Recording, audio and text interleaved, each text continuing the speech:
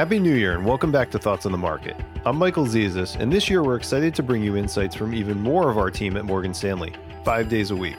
We hope you enjoy the new voices, new music, and same great market takeaways you've come to expect. It's Thursday, January 7th at 10 a.m. in New York.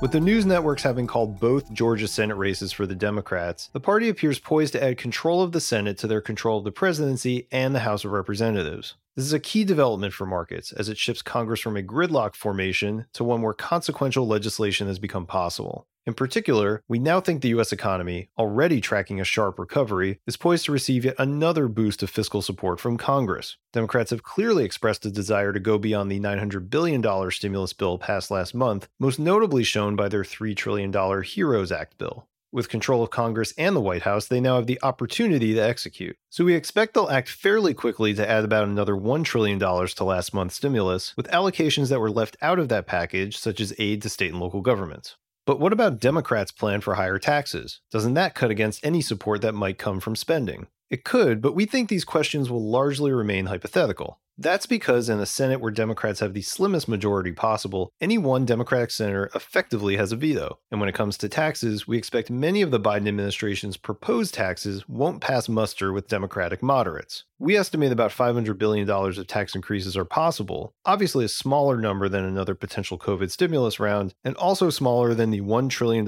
plus spending now in play for each of healthcare and infrastructure. So we think the policy path remains net stimulative to the U.S. economy.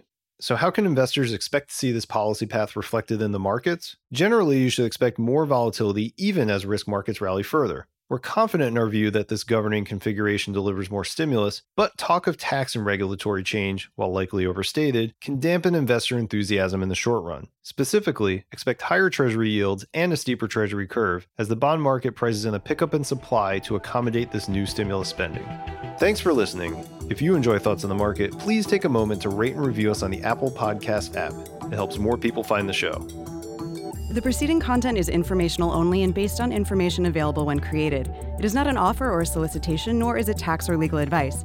It does not consider your financial circumstances and objectives and may not be suitable for you.